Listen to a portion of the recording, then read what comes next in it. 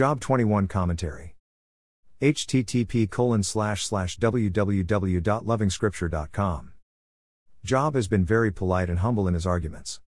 Not anymore. He takes Zophar's speech and shreds it to pieces in one of the finest arguments in the entire book. Zophar had said, "The mirth of the wicked is brief." Job takes this very fact and points to yet another undeniable fact: they spend their years in prosperity and go down to the grave in peace. We are talking about the wicked. Both statements are true. What does Zophar have to say about this? Job then sarcastically mocks the nature of justice that the friends have imputed on God. Why should the children of the wicked man get the punishment of their father? Let the punishment fall on the man himself. Being wicked, such a man won't consider it as a punishment, since he won't probably care about the fate of his own children. He is selfish and cares for himself only.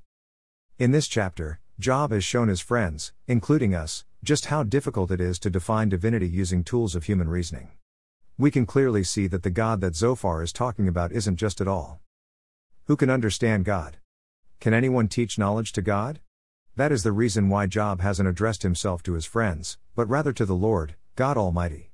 He wonders why the friends are answering questions that are not directed to a human being. Job addresses another bitter fact. One person dies in full vigor, completely secure, and at ease. According to Job's friends, this is the fate of the righteous. Another dies in bitterness of soul, the fate of the wicked according to Job's friends. Interestingly, both corpses lie side by side and are covered in worms. Eliphaz's simple equation, Zophar's logic, and Bildad's philosophies are all too dull to represent the right picture of God's love and justice. Their end product is a great injustice to the suffering righteous man and a great escape to the prosperous wicked man. They all end up at the grave.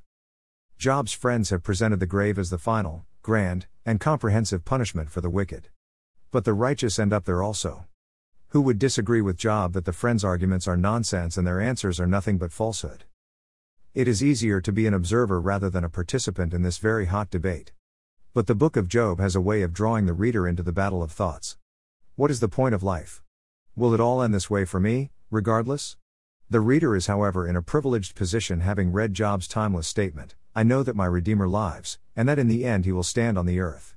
And after my skin has been destroyed, yet in my flesh I will see God, I myself will see him with my own eyes, I, and not another. How my heart yearns within me.